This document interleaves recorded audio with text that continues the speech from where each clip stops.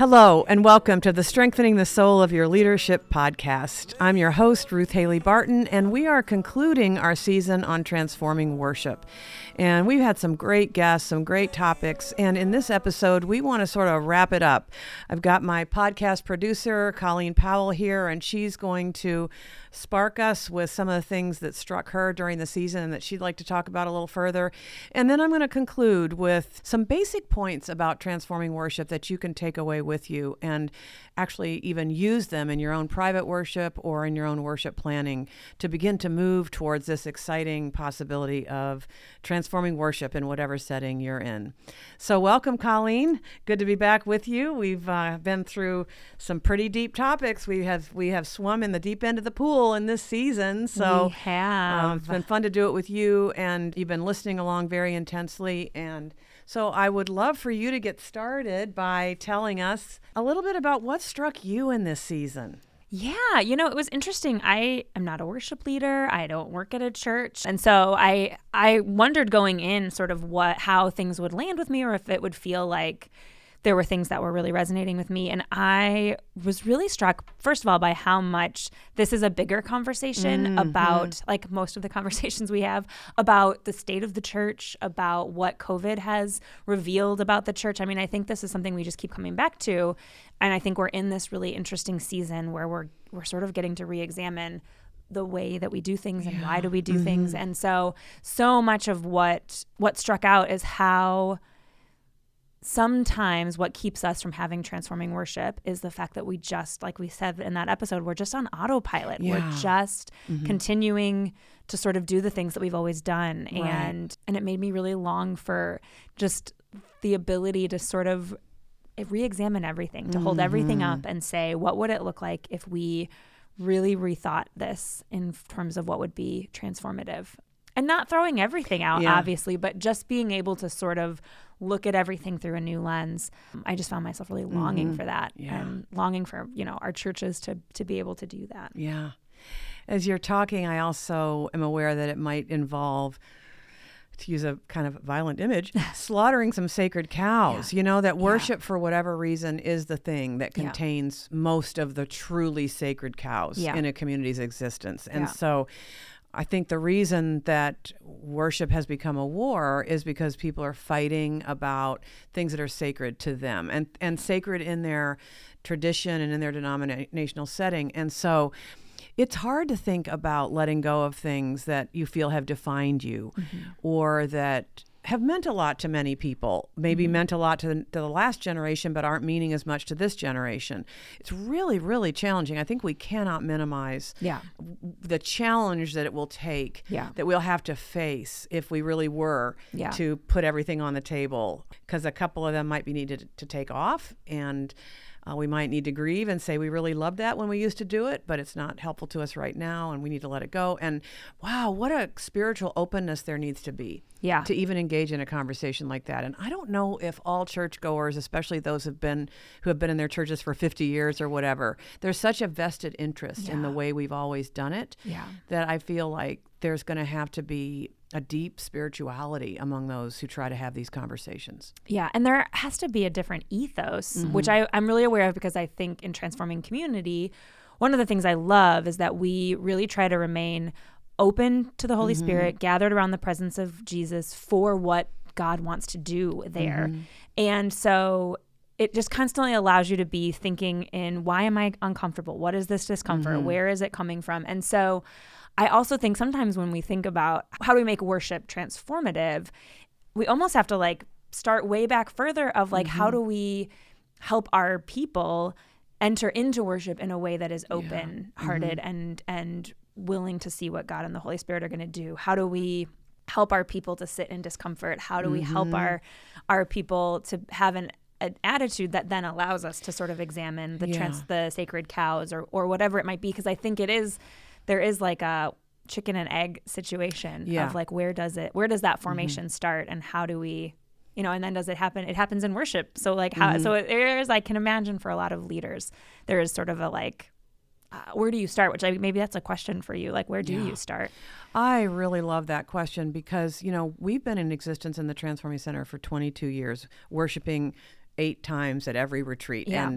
And when we started our fixed hour prayer services, it was very fresh. I mean, there are many, many people around us. It was the first time that they had ever prayed in this way. They were coming from either mainline churches where they had prayed liturgically, but it had gotten very rote for them, or Lutheran or Catholic. So this felt fresh for them. And then there were many, many people among us who had also been in contemporary model churches with the big bands and contemporary music. And so our worship was very fresh because it was a fresh take on fixed hour prayer and liturgical prayer. But now at 22 years, we realize that we can be stuck too. Yeah. We can have some sacred cows. Yeah. We can have songs that we're attached to. We can have a way of doing it that we're attached to. And so starting with Transforming Community 15 in particular, we started our own process of trying to look at our worship freshly. And one of the things that motivated us in that is that we really wanted to cultivate a more diverse community. And not just diversity in terms of who was in the room, but diversity in terms of worship style and what would mean a lot to others who are from different life experiences than we were. And we wanted our worship to start reflecting the diversity of, the Christian experience writ large, And so that's where we started to be pushed. This hymn doesn't really resonate, this big white hymn. It doesn't really necessarily resonate with the people of color in the room. Or like David said in one of his episodes when he was talking about In Christ Alone, and he said, you have to have a 4-year college degree to be able to understand that hymn. Totally. It makes you stop and question what you're doing. Yeah. And so I do feel like people's spiritual transformation journey prepares them for the moment when we do something new. Yeah. When we introduce something that we feel is more consistent with who we're trying to be, more consistent with what the Spirit's doing among us, but might be a little jarring. So one of the places that I'm very aware of is in our Transforming Community experience, we do offer up icons as an aid to prayer. But we've been using European icons, and all the faces are white. As we began to diversify in our community, we realized that the icons that we were using weren't representing the people in the room. And so our dear Tina Harris introduced us to some contemporary icons that are much more racially diverse and also depict different human situations, like the murder of George Floyd or an immigrant family, things like that function as icons because they invite us into a spiritual reality and to really reflect on a spiritual reality, but using a broader range of what's represented in terms of human experience. So for many people, the icons themselves are a stretch. Yeah. And then when we added on top of that, the contemporary icons, and the ones that we use have been developed by Kelly Lattimore, that was stretching people even further. But one of the things we noticed is that people who had been on a journey with us for a while, they trusted us. And they had already been with us in spiritual practices that are meant to help us pay attention to resistance, that are meant to help us open up to things that we might not be so comfortable with, and to interrogate our discomfort versus just going along with it and refusing because we're resistant. And so to me, that's part of the excitement of this long-term Transforming Community experience, is that we have time to establish trust, to do some of the things that feel rather normal to people, and then over time to introduce some fresh things, both for ourselves and for the people who are journeying with us. But because of the transformational journey we're on and how we're paying attention, it's doable. Yeah. And there's not the kind of resistance, or if there is resistance, people know how to be with it versus just fighting out of their resistance. And so, I think that you're so right to name this need that we have to place maybe everything on the table. And there might be a couple of things that we say, no, that's non-negotiable among us. Yeah. But we've all decided it together in this moment.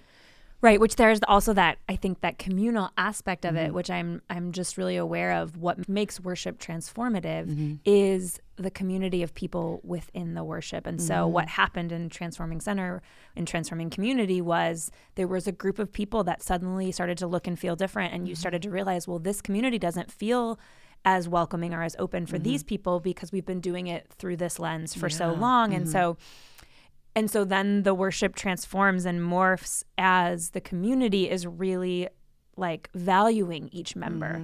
And so I wonder too if there is some component to what makes our worship transformative is if it is existing within this deeply bonded community.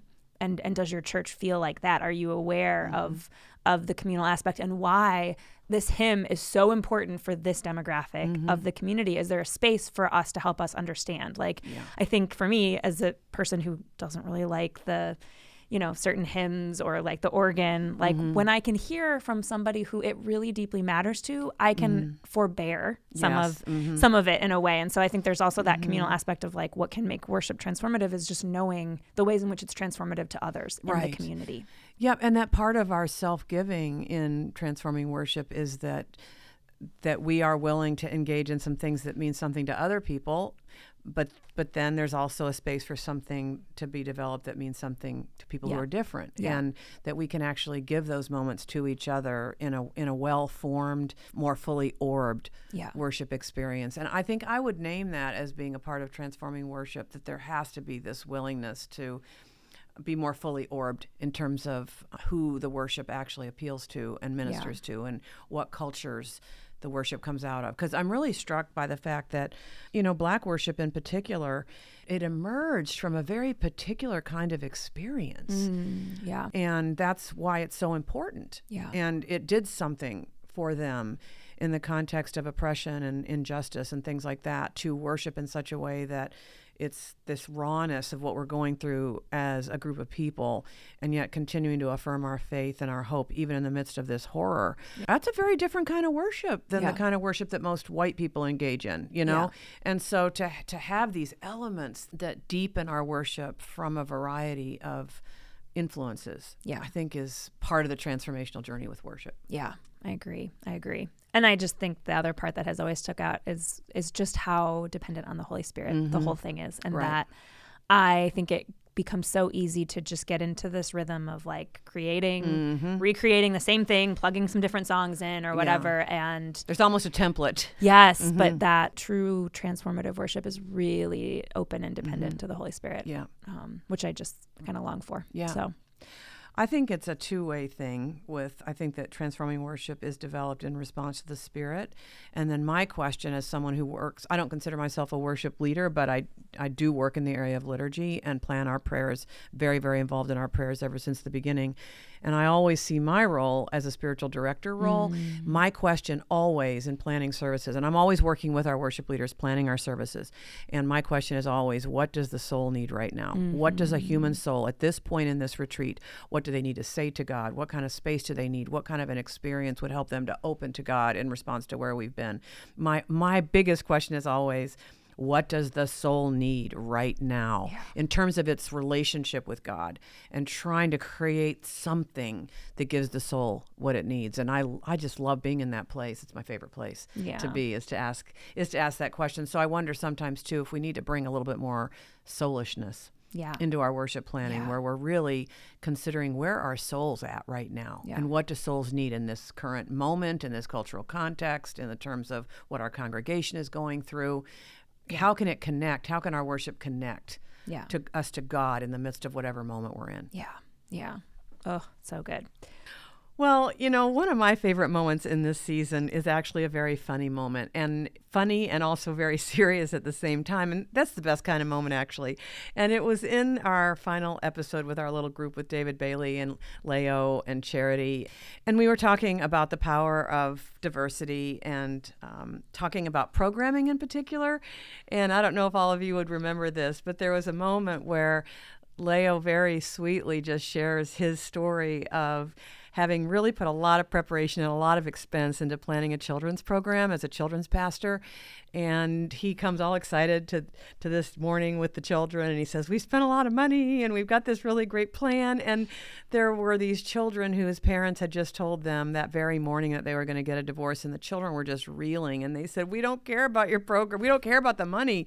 Our parents just told us that they're getting divorced, and we just need to be with that. And so Leo, says out loud the thing that many of us might have been feeling in a moment like that. And it was, what about my program? Because they destroyed my program and my puppets. What about my puppets? And that might be one of my favorite moments in all the podcasting we've ever done, because it was just, Leo was so sincere in offering up what many of us might have been thinking in a moment like that. And it also points to a deadly serious topic. And that is that sometimes we can be planning worship in such a way that it does not connect at all with where people are at. And we can be so attached to our programs that we're not in touch with the people. And he very sweetly also talked about sharing stories and how sharing stories with each other prepares us to worship from a much more authentic place. And that moment in the season was a real meaningful moment, you know, for me with an illustration to get at this thing that we're all so tempted to, and that is that thinking that really great programs are going to be the thing, you know, that actually meet people. And in this case, absolutely not. And his very expensive puppets had to be set aside in order for the moment that these children were needing. And so Leo was sweet to send us a couple of pictures to give us further context of him doing his puppets. And are we going to put that anywhere? I think we'll try to post them on social media this week. Okay, yeah. So just watch for that because it's just so sweet, but it also points to such an important topic. Yeah. The other moment that I found quite meaningful in this season was the moment in talking about the Eucharist and talking about how this practice of the church of remembering Jesus through the elements, through communion or the Eucharist or the Lord's Supper, however you want to talk about it, in Jesus' mind and heart was meant to be so unifying, and instead we as Christians have made it a dividing line. Yeah. And I'm not sure that we came up with all the best answers, but I haven't heard a conversation like that where people were able to be as honest as we were able to be about the pain around communion and the Eucharist. And we really can't talk about transforming worship without talking about the Eucharist and its role. And so just to get the difficulty out there, as you know, as a spiritual director, I just think the questions we're willing to ask ourselves and the things we're willing to pay attention to are as important as the answers we think we know. I think there's still questions around that probably in people's minds who listened, but I'm still pondering the conversation itself and what it meant to, you know, in a safe way, talk about the pain of some of those moments and how we can, in some ways, just be more Christian with communion and follow Jesus' heart in it all. So those were some places that I just loved. Yeah, I agree. I agree. Some really, really good moments in this season, that's for sure. I agree. Well, we had a question that I thought was really worth bringing to you because I think there were probably lots of church leaders, worship leaders that could hear these conversations and feel very empowered to take them and do. But we had somebody wondering how an ordinary worshiper can impact the overall shape of corporate worship in a congregation. When you're just sort of sitting in the pews, what influence do you have over that, or what does it look like to impact the leadership on that level? I think so often people sort of use the worship as this litmus of like, did I enjoy this service? Did I get anything out of it? Did I get anything out of it? No, then I'm going somewhere else. And we become very consumeristic. Right. And so for those of us that don't want to do that, what does that look like? To also know that there could be something more in our worship service. Yeah, I think there's a dual challenge there. There's a challenge to the parishioner, the person in the pew, and there's a challenge to the leader in there. And that's why that's such an important question. For the person in the pew, I think we addressed Rory's wonderful teaching about the fact that what you bring, and I think David Bailey reiterated this as well, that with worship, you get out of it what you put into it. You know, so if you bring a person who hasn't been worshiping all week, who hasn't been paying attention to God all week, who hasn't been intimate with God all week, and then you come in and you expect the worship leader to do it all, or the worship team to do it all, you're not going to get much because you're not bringing much to it. And so to bring your own worshiping heart, and a prepared heart, a heart that really wants to set this time aside to be present to God in the midst of your life. As Rory suggested too, where no matter the style, whether we like the style or whatever, in most any worship service, there's going to be deep spiritual truths that we can ponder that are offered up. Even if it's in the middle of a hymn we don't like, there's still a spiritual truth there that is probably pretty important for us. Or a scripture that gets read that just speaks to our life, you know, and if that's what we walk away with, is this scripture that penetrated and gave insight into the life that we're living, grab that and go and walk into it with the Lord. Or in a song, you might not like the style, but what if there is an affirmation of an attribute of God that you have noticed in your own life this week, or that you would like to experience more fully? And that could be a place of your own prayer and worship. And so I think that somebody who is a worshiper, someone who's a private worshiper, will bring their worshiping selves to the worship service, and they will contribute in that way. I can also tell you that for those of us who are up front leading worship or speaking and things like that, you can see the people out there who are really engaged. And sometimes I will actually thank people who have held eye contact with me while I'm speaking and who have nodded or have even said, preach, whatever it is, to see that there are people out there engaged versus me just working really hard up here at the front and can't see any sort of response from anyone. We need to support our worship leaders with our responses. And then, so that's on the parishioner side. And I also want to suggest that depending on the receptivity of your leaders, and this is going to get me over to the leader side, I think there are times and moments when it might be appropriate to give some input to our leadership team. One of the places that I think could be fruitful is maybe it's a contemporary worship service where it seems like it's pretty noisy and fast-paced and it's kind of emotionally inspiring, but it doesn't create a lot of space for God.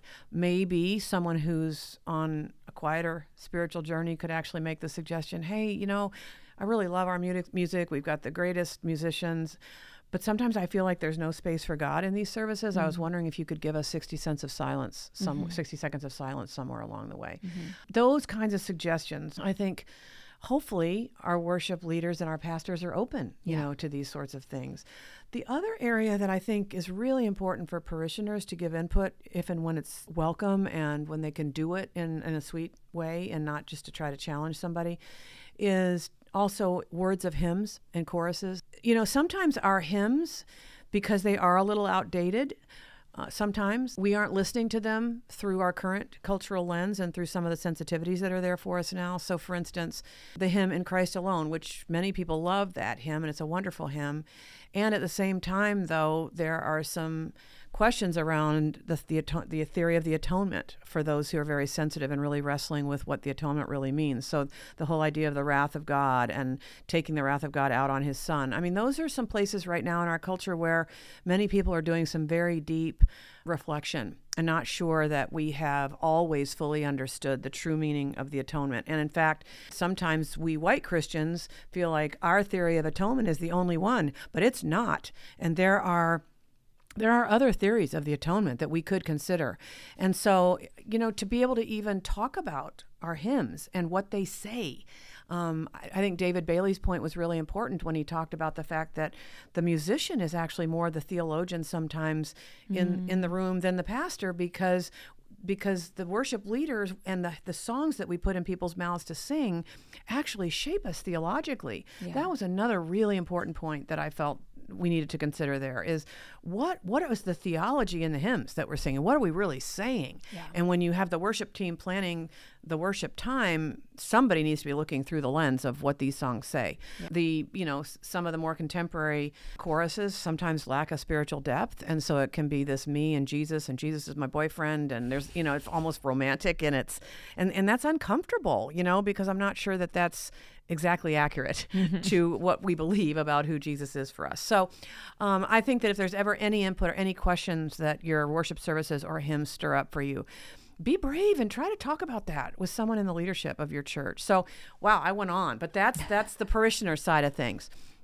Then the other side is the leader. Yeah. And the leader is going to be doing some of the things that I just suggested, that we're going to be looking at our hymns and looking at the content of our worship services and making sure we really do agree biblically, theologically, and spiritually with what we're singing, what we're putting in people's mouths to sing, and what we're putting in people's mouths to pray.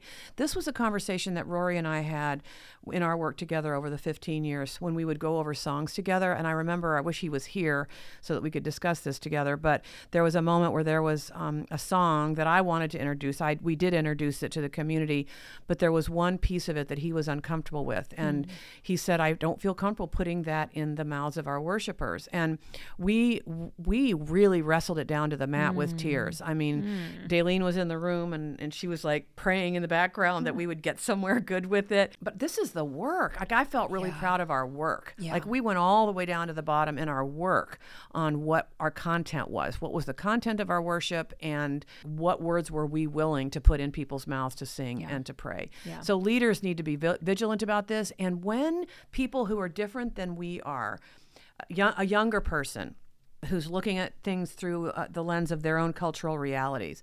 Parents with children who are looking at the worship service through the lens of their children, who are sitting there wide-eyed wondering what's going on. People of color or people from other ethnic situations where some of our white articulations don't necessarily measure up with some of what their tradition has understood. Wow, we need to humble ourselves and listen. I think that's the biggest thing I want to say to leaders is, could we please humble ourselves and listen and not make ourselves the measure of all things, not make our own loves the measure of all things that go on in the worship service, not make our own life experience the measure of all things? Could we be humble and see worship as a co-creation even when we are those who are in leadership? Yeah. That's awesome. That's a great question. Thank you. Great answer. Thank you.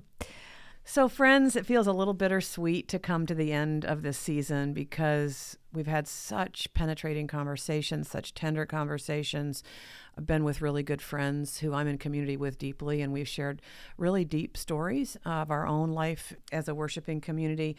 And because it's been so wide-ranging, I thought I would draw it all together by giving us just a few closing points that might give some handles for transforming worship. These would be some things that I would say are most significant in continuing to engage transforming worship, both as someone who's a worshiper and also as someone who is a pastor or a worship leader, someone who's shaping worship for their community.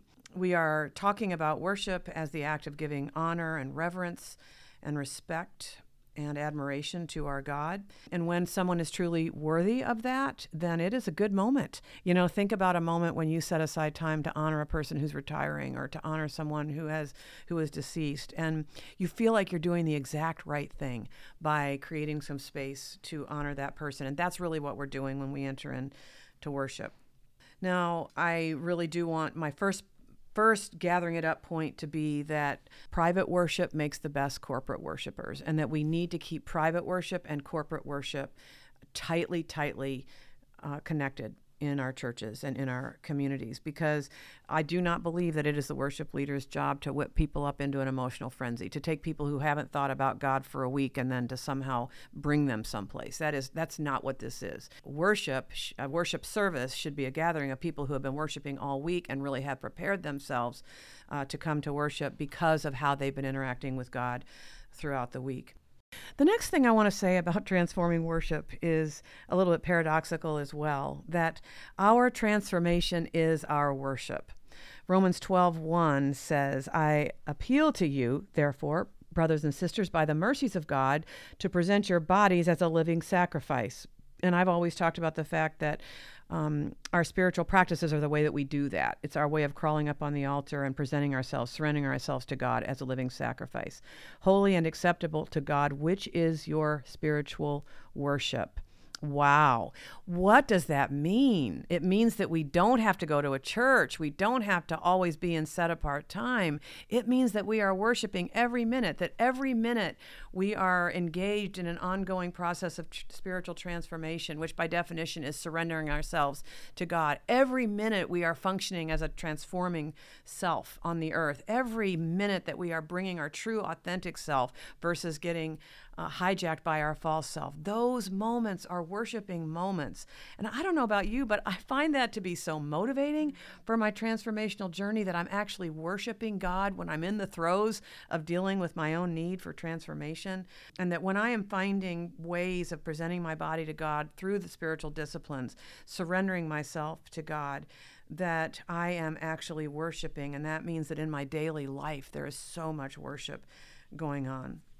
Maybe you've had the experience of someone who has a lot of affirmation about your child. Maybe it's during a school conference with a teacher or something like that, or someone who observed your child, or your child was very good to their child and they wanted to just affirm your child to you.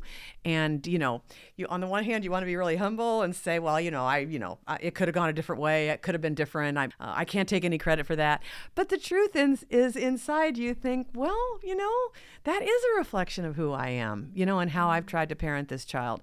And so when we are our transforming selves and worshiping God in that way, we are reflecting back to people who God is. And that's an act of of worship. And so I'm completely taken with the idea that our own transformational journey is actually an act of worship every single day. In terms of our context here, I want to affirm that worship is always about the encounter.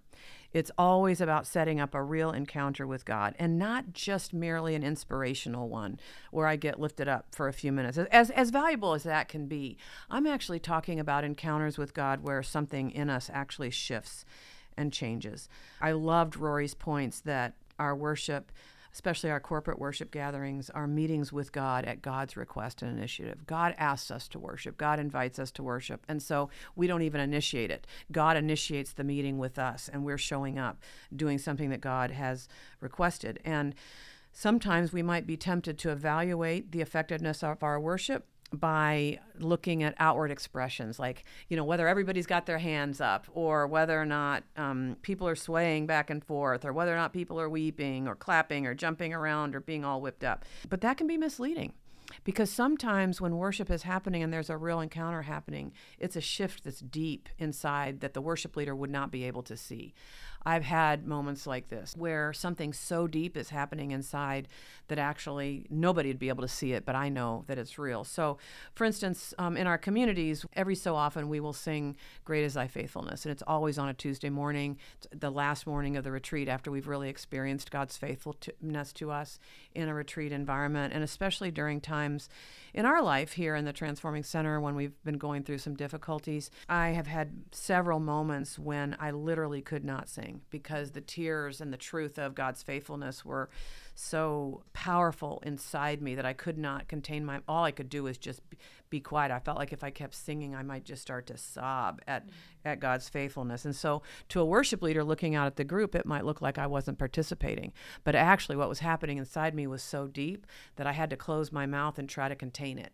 And so I would hate for anybody to look at me in a moment like that and think that I'm not worshiping, because I am. But what's going on is so deep inside that I can't show it. It's not showing, but it's really deep. And what that does for me in terms of my transformation is that it puts me back in touch with God's faithfulness to me right up until this moment. Gratitude becomes huge, and gratitude is a transforming gift, by the way. Gratitude is a huge shift for those of us who often are very discontent in our lives. So to be filled with gratitude in a worship moment is highly transformational. It's a huge energy then that I walk out of the room, not only with the energy of my gratitude, but also with a deeper conviction that whatever it is that I'm facing out into, I can trust God to be faithful again. And all of a sudden I am buoyed up spiritually for what is ahead for me. So the worship is always about the encounter. And we want people to be set up by whatever it is that we do. We want them to be set up for a real encounter. We want it to be very personal in that regard, in addition to being corporate and being bonded together with brothers and sisters in Christ, where we buoy each other up in our worship. Sometimes when I can't sing, the room sings for me. Sometimes when I don't have words to pray, a written prayer prays for me. There's all sorts of ways in which our corporate worship contributes to our private worship, and in which our private worship contributes to our corporate worship. So I want to keep those two things married in our ideas about transforming worship.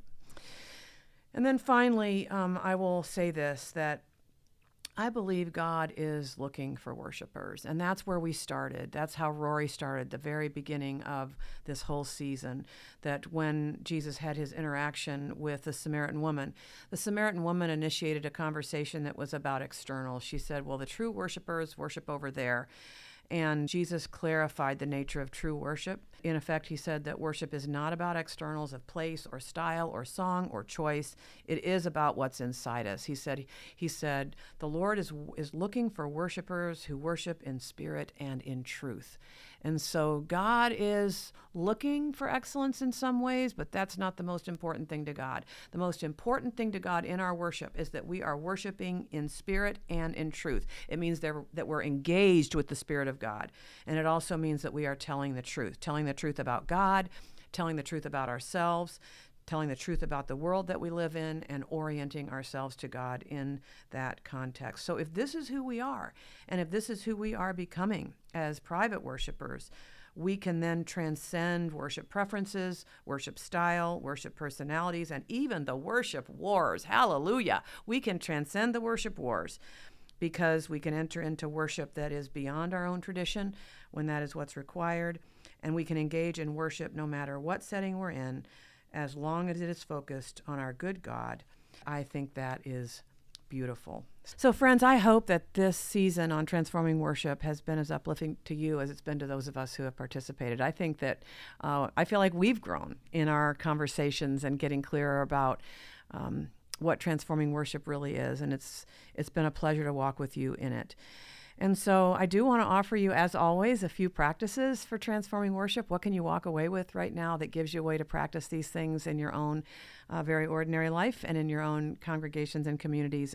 So if you'll join us over there on Patreon, you'll get a few practices that can bring this season to a close for you. And as we close, we worship God.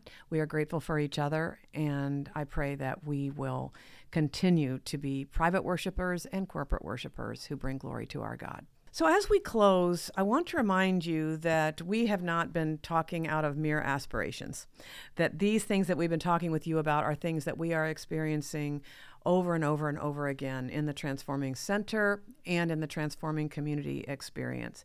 We pray and worship 8 times, 8 short prayer services in every retreat, and many people tell us that the Transforming Worship periods of time are the most meaningful part of their experience. We create a lot of space for God in those little services. Even though we have a lot of content in our retreats, it's the prayer services that create space for God and create opportunity for us to respond to God in the midst of all that we're hearing about.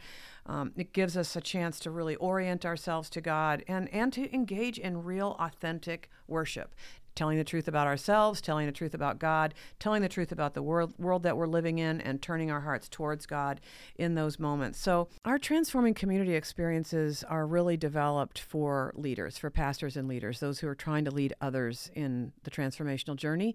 And so for leaders in particular, we find that they love coming to our communities because they don't have to plan anything. They get to actually participate in worship without having had to plan. And for many pastors and leaders who are always involved in planning worship, it's one of the most restful things that happens for them is that they get to worship so deeply and so regularly in worship services that are led by others. And so for you as pastors and leaders, we really do encourage you to consider a place where you can experience transforming worship even while you're trying to envision what transforming worship might look like in your setting. We would love you to join us. Yes, you will get content. Yes, you will get your own room and you'll get solitude.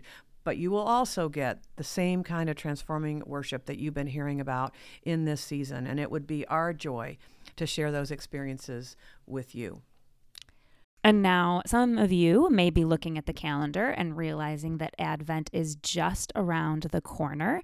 And so we just wanted to let you know that we will be doing an Advent podcast season. It starts next Friday, November 24th. And this season, we will have a season-long guest, Scott Erickson, also known as Scott the Painter. Scott wrote an incredibly beautiful book called Honest Advent, and we will be exploring the themes of his book with him this season with our eye on the idea that an honest Advent will lead to an honest hope. And I don't know about you all, but I need an honest hope more than ever. So if you would like to journey with us, we encourage you to go out and buy that resource wherever you buy books. It's called Honest Advent by Scott Erickson. Scott is also a really incredible artist, and so there is some beautiful artwork that accompanies this book. And we will be working with that as well. We'll be sure to share those images in our show notes. And also there'll be some video elements for our patrons of the podcast this season. But I just think it is going to be a deeply beautiful and ultimately encouraging podcast season for us all. So again, that starts next week, Honest Advent. Thank you guys for listening and following along this season as we talked about transforming worship.